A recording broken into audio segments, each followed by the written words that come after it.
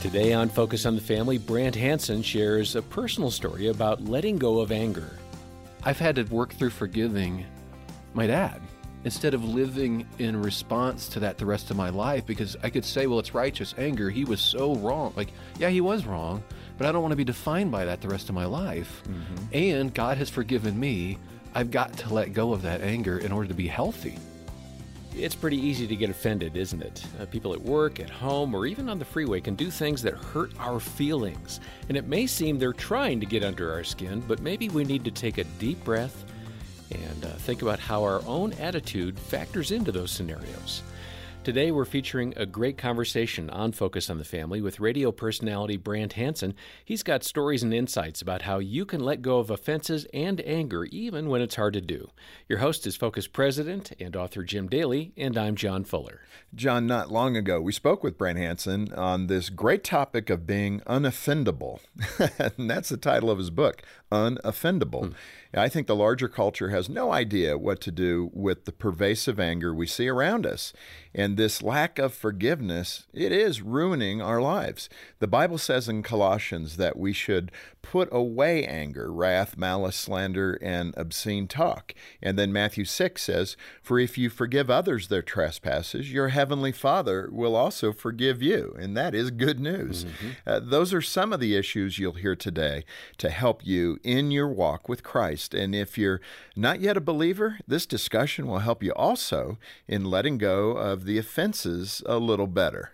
And Brant Hansen is well known for his unique and humorous syndicated radio broadcast. In fact, he's won an award for National Personality of the Year more than once. And he's an advocate for healing children with correctable disabilities through Cure International. And as Jim said, Brant's book is called Unoffendable, How Just One Change Can Make All of Life Better. The book has now been revised and expanded, and we have copies of it here. The details are in the program notes. Let's go ahead and get started with this conversation on Focus on the Family with Jim Daly. Now, unoffendable. Let me get to it. Why are we offended so often by people, even for those of us who claim Christ and we know the fruit of the Spirit is love, joy, peace, goodness, self-control? Why does that guy that cuts me off on the road get to me so easily? Well, number one, I think anger's being threatened at some level. I think we know that it's threat. So I guess somebody cutting you off at some deep level, some primal level or something is like, he's going to get to the food before I get there or something. Well, now you're kind of getting a little close here. You know? Yeah. I mean, I am all these years, we finally figured it out. But there's something deep down there that's like, why are you entitled to this but not me? So we feel threatened. But that's anger across the board. There's things that make us feel threatened that should make us feel threatened. So there is a good response, I guess. Well, there's a natural anger that happens. Let's describe them. Let's go with what's a normal, anger response and what is over the top. Give us some idea. If your parents are abusive or you've gone through some horrible things in your life, somebody's taken the life of a family, like anger, of course, is going to be a response to that. I mean, we're actually wired for fight or flight. We're wired to have all these physiological reactions that happen when we're threatened. The problem is, for the Christian, the idea of when does forgiveness actually begin? Or are we supposed to stay angry? Because we've been taught, and I think this is to get at your question about why this is such a big issue for Christians, we're not taught out of anger. We're told that, well, it's righteous anger. My anger is righteous, so we hold on to it. The problem is, and this is the shocking thing in the book, that when people first hear about it, they're like, that can't be true. I'm saying in the book that there is no biblical righteous anger for humans. God's anger is righteous. Yes, Jesus' anger is righteous. He's holy. Yeah. But for us, we're not good arbiters of our own anger. We feel threatened when we don't need to. We're supposed to get rid of anger before the sun goes down. That doesn't mean that it's righteous. Yeah. If it's so righteous, why are we supposed to get rid of it right now? And there's no good scriptural argument for holding on to anger and having entitlement to it. Well, that's the bottom line. And there are different levels, as you said, the most serious being, abused by another human being in some form or fashion, and the need for the protection of anger. Anger hopefully will drive you to a better place by getting distance from that abusive situation. So we realize that. Absolutely. Most of our day-to-day lives, though, deal with lighter touches of this. I'll give you an example, but I want you to fess up here and give us some of your examples. But one of mine, I was on a flight I've got a lot of miles, almost 2 million miles on this airline, so I'm in a particular status, you know. So if I ask for an aisle seat, I usually get it. Well, somehow I got bumped from the aisle seat I had booked, and I'm in a middle seat.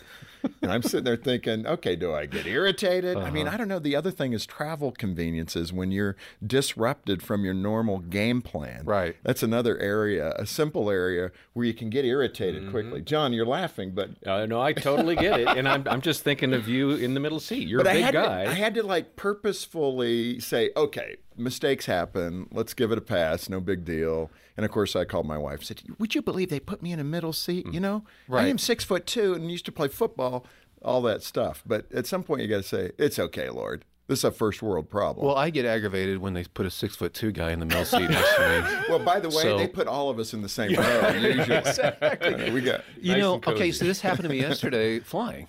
It's the same thing. I got our flight was delayed. All the other flights, it wasn't too foggy to delay them, but it was too foggy for our flight. And I'm watching the planes take off, and they kept delaying my flight. And I missed my connection, and I got crabby with the lady, and had to apologize. And then she got a kick out of the fact that someone was apologizing. But it happens all the time. I do think as we get older and more mature, especially as believers, it happens less because we realize this isn't a threat, and I can deal with life. But the biggest reason for actual forgiveness and surrendering our so-called right to anger is because we are sinners too. Like, Jim, you know this. yeah, thanks. Like you have let people down as well. Sure. And even if they're wrong, I've done just as bad. This is the status we have as believers. It's not because they deserve forgiveness. It's because I didn't. Like, that's why I'm able to extend this. And I think waking up in the morning, this is where I'm going in my book, like, wake up in the morning and realize this is going to happen. When you get on the interstate and people cut you off, you shouldn't be shocked again. Yeah. I can't believe this. Can you believe people? Yeah, believe it. These are humans. Believe it. When you travel, sometimes we don't get what we want. It aggravates me too, but I've got to adjust to reality and wake up and think, today I'm going to extend the forgiveness that God has given me toward other people, and I'm not going to be shocked by their behavior. Yeah. I remember when I wrote Finding Home, my first book, about, the story of being an orphan kid, which I had to go through all that as a young boy. And one of the criticisms I received, and you deal with criticism in Unoffendable because criticism comes our way, certainly as public people. Totally. I remember one person when I first started doing the radio program here at Focus, somebody wrote in and said, Jim Daly's voice is too high. And I went, wow, that's something I just can't help if people are offended by that. I'm sorry, and I'll pray that God would give me a bit lower voice for you. But, I mean, you can't do much about that kind of thing. But in this case, somebody reviewing the book said, Daly's best advice is to keep your expectations low, which for me, they just missed the whole point. What I was trying to say there is, one way to survive a world that is often offending you is to realize that people are people. That Yes. mom and dad are going to let you down. Right. That relatives are going to let you down. That you're going to let yourself down. Now, you could tag that with low expectations. I say it's realistic expectations. Would you agree? Absolutely. And when someone says, I can't believe what my mom just said, like, think about that. Unpack that. How long's your mom been saying stuff like that? Like take out the trash? Yeah, 57 years. Right. Well, at some point, go ahead and believe that she said that people do things like people do, and they've done it for thousands of years. I mean, the first two brothers that were born, one of them killed the other one. Yeah. The idea that we're shocked by human behavior. If you're a Christian believer, I mean, we should be the people who are not shocked. We know what our hearts are like. We know what God's been willing to do for us. So to continue for us to be constant righteous anger and just be up in arms about how everybody else is behaving doesn't make sense. We should be the ones who are the least surprised by their behavior. I know. And I guess that realization that we are in a broken world, we're still sinners, but we're saved by grace. Thank Right. you, Lord. Right. And we're trying to rectify these instantaneous impulses in us. You have, I think, a parking lot story or where you almost got in a fight or something. Now tell yours and I'll tell mine. Now, you may be conflating different stories. I don't already. know. We'll go for it. But yeah, I mean, like, I've had one day to the next, I'm in a parking lot and I'm pulling out, and I was taking too much of the center, and I was blaming the person pulling in, and then someone was in the place where I was yesterday, and I was blaming him. And all that to say, we're always the victims. Absolutely. I mean, in our minds, and there's actually a proverb that says the first to testify always seems right. in my mind, guess who the first to testify is? In every conflict and every inconvenience and it's me. So obviously I think I'm right. I always think my anger is righteous. But yeah, we've had that. I think I cited in the book almost getting in a fist fight about a ping pong. I'm sorry. I'm still laughing about this, but a ping pong thing with my church fellas. Like, Okay, this is good. I know. Well, Confession is good for the soul. I didn't even realize it was a fight. Like, I'm not naturally given. I don't pick up on cues, like I said, and then I realized this guy's about to punch me in the face. What did you do? Did you cheat at ping pong? No, I was saying that the rules are the serve goes this way, like we were playing doubles. So you were straightening this guy Totally. out. Well, I guess, and but to have to stick it out. I mean, my point in the book was we stuck it out. We're still friends. Like, we know we're broken, but people split up all the time. We split up with our church family. We split up because we're constantly getting offended. This is the way the whole world operates. We should be the ones that don't. Like, we're the ones who don't, because we know we're broken. So we should go, yep, that's us again. And extend forgiveness as God's forgiven it to us, to other people. This is what we should be like. Now, it's one thing to laugh about these funny encounters, and they happen from time to time, but hopefully in your sanctification process, what you're driving at is they're fewer and fewer. Yes. In terms of occurrence. They're happening with greater time distance, right? I think that's right. Is that the goal? What about the person who wakes up every day, the believer who's saying, I'm offended again? If you're feeling offended quite often, is that something you should look at? Yeah, I think so. And here's the weird thing. Once we call it righteous anger, we pat ourselves on the back for being angry instead of doing the opposite, which is deal with your anger, get rid of it before the sun goes down. How do we know it's righteous anger? We don't. That's just it. God knows his anger is righteous because he's holy. Okay, but some people hearing that right now are saying, no, Brant, I know what righteous anger is. When I get upset at this politician or this abortion doctor or that gay couple that lives nearby. But see, here's the problem. You're a sinner, and God has chosen to forgive you, and it cost blood. Like, can you extend that to other people? This is not to say what they're doing is right. See, that's where people get thrown, is they're going, I guess everything's okay then. You're just being a relativist. Totally not. What I'm saying is that God's been willing to forgive me. I have to forgive my anger against them because I'm the unmerciful servant if I don't. Look what he's done for me. Jesus makes this story very obvious. Like, one man's forgiven a lot and won't extend that to someone else. Now, that said, we should still take action against stuff. But people confuse anger with action in our culture. You probably noticed. They think tweeting about something, look how angry I am. Everybody's angry all the time about everything. That's today's culture. Right. But what we're called to do is actually take action to correct injustice, actually to do things. Anger does not help us do that with a clear mind. It actually inhibits our clear mind. We don't want our police, our military acting out of anger, but we do want them taking action. And so this is what I'm called to do as a believer, is to actually do things, sacrifice, do what I can. But patting myself on the back for being angry actually doesn't help anybody. Brant, you had to wrestle with some faith issues when you were a young man. I think there were some anger issues when you were a boy. Describe what was going on and how you began to get a handle on your anger even as a child. Yeah, this is hard to talk about, but it's a good question, and I do reference it. I'm a preacher's kid. And we went through a lot of stuff in the home from my dad that was the exact opposite of what he was preaching. I saw him preach 3 times a week. Right. How old were you, and how did you translate This is all the way growing up. And so was it till you the thought first? it was hypocritical, or? Oh, totally.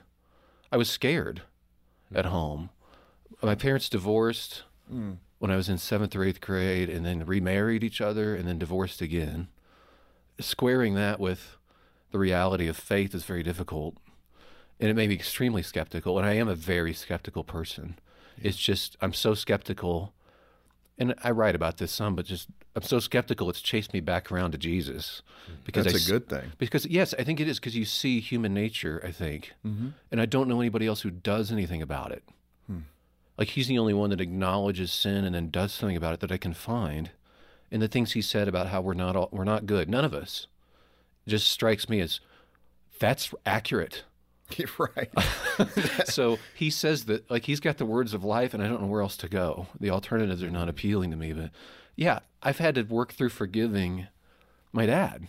instead of living in response to that the rest of my life, because I could say, well, it's righteous anger. He was so wrong. Like, yeah, he was wrong, but I don't want to be defined by that the rest of my life. Mm-hmm. And God has forgiven me. I've got to let go of that anger in order to be healthy. That's big. Yeah, and I appreciate your heart. I think in the book you mentioned a time when you were prepping for your radio program and you were in, maybe you didn't recognize it at first, but you were going to a subscription. Oh, no, I recognized it. Okay, so rather than me paint the wrong picture, why don't you paint the picture? Think about this. I'm a Christian radio host. I actually used to know this guy. We used to be friends, and he wasn't a believer that I knew of or anything, but he did a radio prep service, which costs a subscription. It was like $50 a month, and it gives you like the stuff to talk about that day. Mm-hmm. And so I had a password for it, and so I would download it and use it without paying. And this went on at this Christian station I was at for 6-8 months. And suddenly he emailed me while I was downloading it and said, hey, what's going on, man? Just checking in. And I was like, oh no, he could see, my IP address or something. And he knows the Christian guy is stealing his stuff. I guess this went on for a year. I owed him like $600. And so I could barely function. I'm like, I've been stealing I, Mr. Christian, whatever, have been stealing from you for about a year. Huh. And I need to send you a check for $600. And he wrote me back and said, you know what? I'm going to forgive you. Don't worry. So here's the non-Christian guy, seemingly. Like, I know who I am. And we kid ourselves if we think we're not bad. And so when I recall that sort of stuff, it's very difficult not to extend that forgiveness to other people. Like, if God has let me go for being that kind of person, why can't I extend that to other people? I have to. I don't have a choice. Is that a one-time decision, Brant? No, it's every day. And that's what I think. I'm thinking about a specific offense that has occurred. Do you, like, even as big as the deal with your dad, did you forgive him and move on? No, I think it's an ongoing decision. It does get easier. But I think it's the decision to relinquish the right to anger. Because, again, you'll feel things. But it's the idea that I'm not entitled to this anymore because of what God's done for me. And to be sure, we know people have had family members murdered and they let go of that anger because they have to.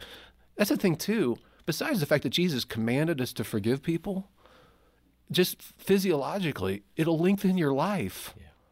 Like, Jesus knows us, and he's giving us a way of forgiveness where we actually flourish. And if we reject that way, we're going to suffer.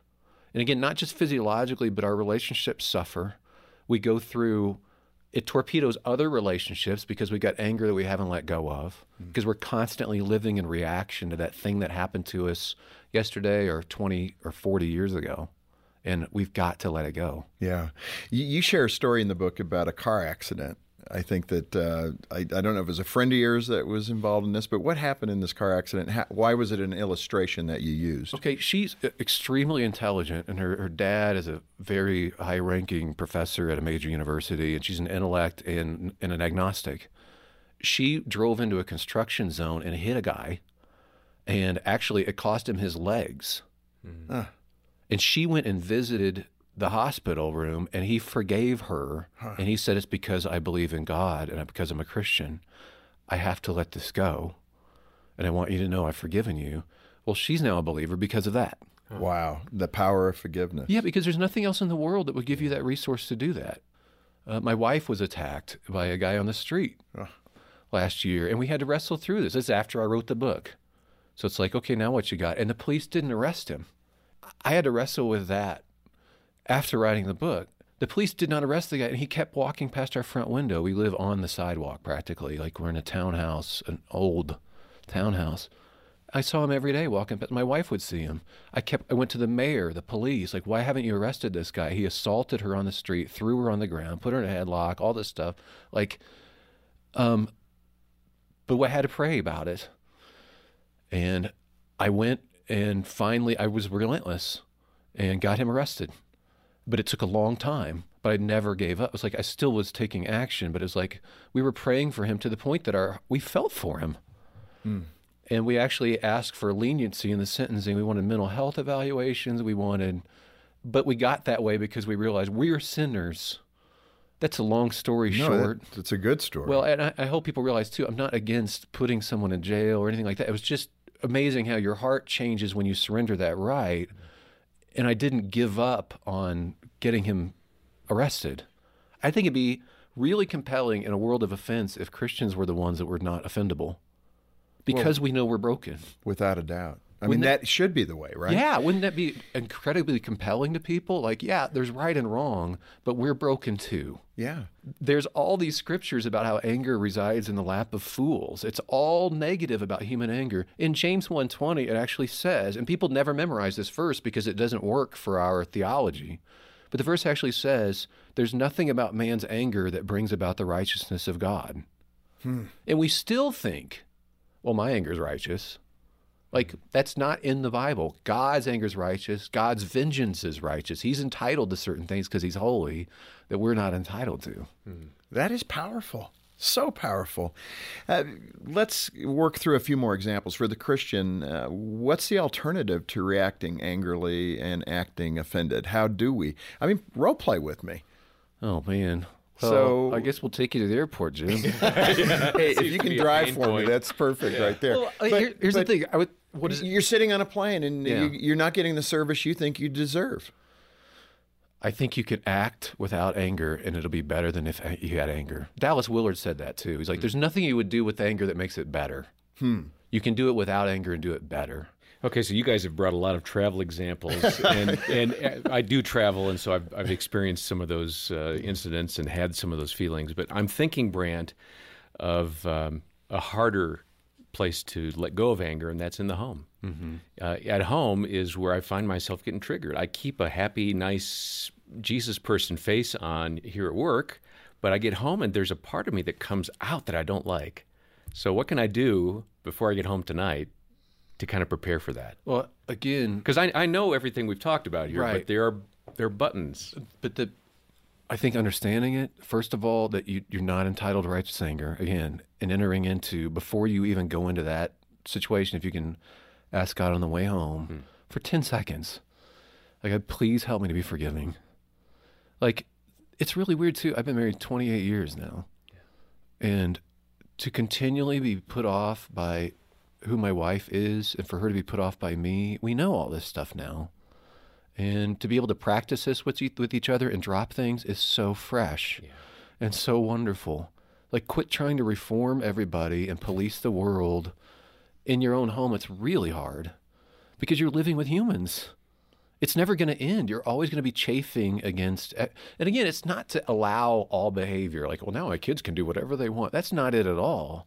But the idea that I'm going to be continually offended that my wife doesn't give me a heads up on directions when we're driving. Like, how long is that going to go on before I'm like, yeah, we're broken and we can have a sense of humor about it? I think even allowing that we should drop things is a huge step, and then reminding ourselves before we go into it. I do think workplace is actually not easy for people, and people are constantly offended at work. And it's a great idea to go, these are the people I'm with. God put me with them, and my boss is going to do stuff that my boss does. Now, how do I love him or her anyway? Brant, when you look at it, I so often think of marriage in that context because, you know, how many times have we had marriage experts here, John? It's Gary Thomas or Gary Chapman or some other marriage expert, Greg Smalley, our very own. But when you get down to it, you think, well, why, God? Why have you designed it like this? Why do you pull opposites together so often? I know not everybody is that way, but you pull introvert and extrovert together, and night owl and morning person, dark chocolate, milk chocolate, and then you put them together and say, okay, make it work. And then you irritate each other. And I think really it's simple. It really is simple to become more like Christ, which is what? Giving, sacrificial, not as selfish. Totally. And you think of that system, and then with what you're doing here with Unoffendable, it's similar in how you deal with people. Why does the Lord allow people to irritate? Well, so that you could become more like Him and look beyond that irritation to what God has created. And this is love. Yes. Like, when you don't feel it and you still extend grace to the person behind the counter or the person at work, like, apparently God is really pleased by that. Apparently it's obedience. I mean, this is what love looks like when you're not feeling it in a marriage, for instance. And exactly your wife, right. like when I was writing the book, my wife brings me tea and I know she's not feeling in love with me, and she's had a long day or whatever. I may have just aggravated her, and she still does it. That is love. Like, so this is a chance. It does shape us to make us more like Christ, but it's also, this is God's love language, I think, is when we do things for people that aren't doing anything for us. Well, Brent Hansen, you have done a wonderful job. I think this is food for thought. If we've irritated you today, be sure to contact us here at Focus on the Family. We'll post Brant's number. But seriously, folks, this is where it's at. This is the action. I would love, and I work at this every day, and I don't do it perfectly, and Gene would be the first to tell you, but it is something we as Christians need to exemplify. We should be different from the world. And this is one of the core areas. If everything's offending you, maybe you need a deeper relationship with Christ. And that's good and true for every one of us. And Brant, you've done a wonderful job here in Unoffendable, trying to help us better understand the journey the Lord has for us. Thank you. Thank you, guys. Appreciate it. Well, what a good conversation today on Focus on the Family with Brant Hansen on a really serious topic that affects so many. And if you're struggling with anger, or you're sensing your home is a powder keg, or maybe you have a real division with others, give us a call, because we have caring Christian counselors, and we'd be happy to set up a time for you to talk with one of them. Yeah, John, and it takes a lot of energy to be angry. Think of that. And as Brant said, letting go of that anger demonstrates God's heart for others, and you get a benefit from that as well. If this conversation has spoken to you, I want to invite you to follow up with us. Start by asking for Brant's book, Unoffendable. And if you can make a monthly gift of any amount to support the outreach of Focus on the Family today, we'll be glad to send you a copy of the book as our way of saying thank you for being part of the ministry. If you're not able to support Focus monthly, make a one-time gift and we'll send you the book as well. Call for the book or to speak with one of our counselors. Our number is 800-232-6459. You can also find all of the links in the episode notes. On behalf of Jim Daly and the entire team, thanks for joining us today for Focus on the Family. I'm John Fuller, inviting you back as we once again help you and your family thrive in Christ.